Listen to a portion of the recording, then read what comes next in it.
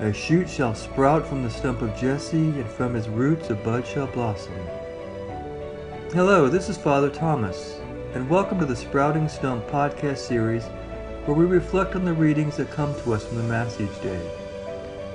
When we take a little time to let the Spirit come upon us, a bud shall indeed blossom in our hearts, so we might be renewed in spirit and strengthened in faith, as we take this time together to enter into that beautiful word that comes to us from God.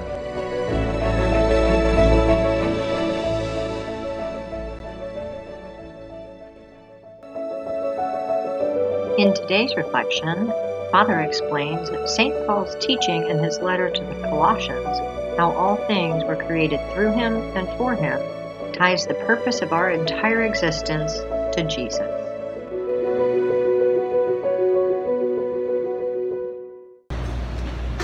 Extremely powerful gospel that we have today, in conjunction with the first reading, so I'm not going to talk about it. I'm actually going to talk about why we have those readings, and why Jesus says we must love as we love, and be as we must be, in response to God and our neighbor. And it comes from a single line that we heard in St. Paul's letter to the Colossians.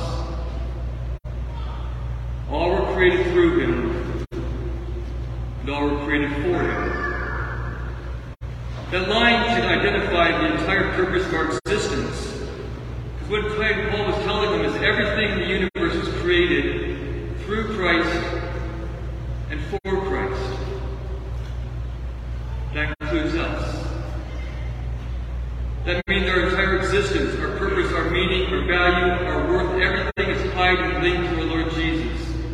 Everything we do, everything we think, everything we feel, everything we accomplish, every reason, motivation, factor in our life should all be geared toward and inspired by one thing: our Lord Jesus. We were made through him, we were made for him. And that should change everything about how we live our life.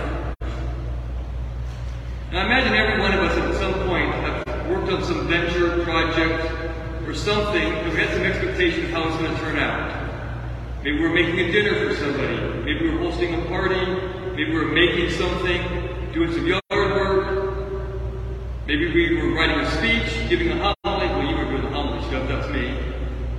Whatever it might be, maybe we're just trying to get dressed up to look good for somebody, go on a date, whatever it might be.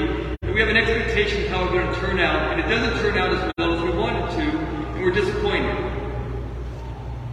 I imagine we've all gone through that at least one time in our life. The question is, why were we disappointed?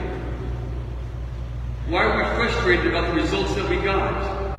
Maybe we were playing a game, we didn't play as well as we didn't accomplish what we wanted in the game. Maybe our team was trying to win and they didn't win. Whatever it might be, why do we get disappointed when we don't get the results we want in life?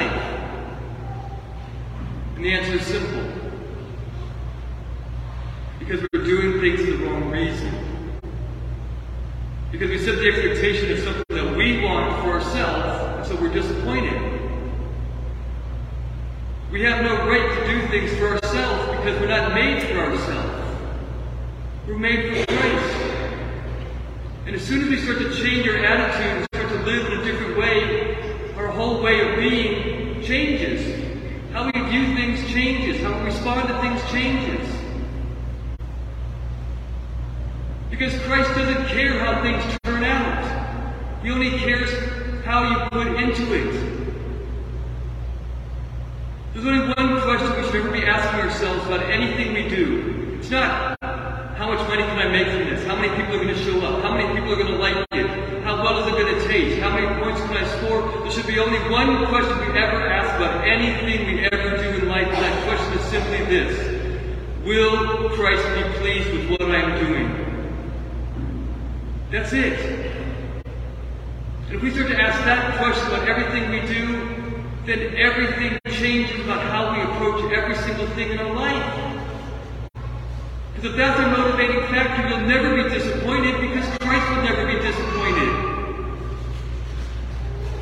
If you were to host a massive dinner for Jesus, say he's going to show up at your house, kind of like he showed up at some of his own apostles' houses. And And you're thinking, oh my gosh, it's going to be Jesus. I need to have like an awesome dinner. And I'm going to dress up really nice. And I'm going to have this really cool stuff. And the dessert's going to be awesome. And my house is going to look fantastic. I'm going to clean up the yard. And my kids are going to behave. And everything's going to be great because I want to impress the Son of God, right? That's what we're going to be thinking, isn't it? And he shows up a little bit early. And you're in disarray. You still look like garbage. Your hair's a mess. You've got a big pimple on your face, whatever it might be, for the younger ones out there. You end up burning the chicken, the mashed potatoes are runny, the green beans taste like garbage, so you get them out of a can. The kids are acting up, the house is in disarray, the landscape was never done. And you're thinking this night was a total disaster, everything was a complete failure. You said, Jesus, I'm so sorry how it turned out. Nobody's going to say to you, what are you sorry for? It was a perfect night. Because you did it for me. Because you did it for me. And that's all he cares about. It doesn't matter how things turn out, it matters how things are put in. And when you do things for Christ, and that's your motivating factor, there's never a failed project. There's never a failed venture. Because as long as you do it for the right reason, you do it for the love of God, you've already succeeded in whatever you're doing. If you're playing on a team and you're giving your best for the glory of God and you lose 28-0, God says, oh, I'm so proud of you. If you try and just simply make a meal and it turns out like garbage and it tastes horrible, but you did it for the honor of God, He says, I don't care what it tastes like. It's beautiful in itself. And we need to get that approach to it because everything we do is not for us. It's for Him. And He doesn't look at results. He doesn't care about our results. He cares about our heart. Are we loving Him with all of our mind, all of our soul, all of our strength? Is that what's driving us? If the answer to that is yes, then you should never worry about how you look when you leave the house as long as you just try to do your best to make yourself presentable. It doesn't matter if you did well on a test as long as you gave it your best and you did hard for Him. It doesn't matter if you try to do a yard sale and it flops, or if you do a taco sale and you sell only 3 tacos. It matters nothing of that as long as we're giving our best. And if we sin over and over again, we're trying as best as we can. God says, I don't care, just give me all you have, and that's all that matters. And we have to remember that. Because we were created for Him. And we were created through Him. And because we were created through Him, we were made in His likeness and image. That means He's given us the grace to be all that we're supposed to be. We have no purpose in life but one. That's to glorify God. And every decision we make should be for that end. Every day, at least one time a day, every single day, we should ask ourselves, plain and simple, Lord Jesus, what can I do today to make you happy? Did any of us ask that question today? Have any of us asked this question ever? It should be something we're always doing because we are His. The Father created us specially for Him. We are the greatest thing in creation for Christ. We are the Father's gift to Jesus. And the question is, are we a gift or not? Do we please Him? Do we make Him happy? Do we bring joy to His heart? That's what we're made for. Our whole reason, our whole existence revolves around one thing: the Son of God. To be with Him in love. The only way to be with Him is to be like Him in love. We don't have a right to ever ask ourselves, will this make me happy? We have a responsibility to ask ourselves, will this make Jesus happy? And that should be driving us in everything. And if we're making our Lord happy, then should we not be happy too? If He's pleased with what we're doing, should not we be pleased as well? If He's satisfied with the results, should we not be satisfied also? And if Jesus doesn't like it, we shouldn't like it either. It's a simple test. Jesus, will this make you happy? And if we can't say yes, we shouldn't do it.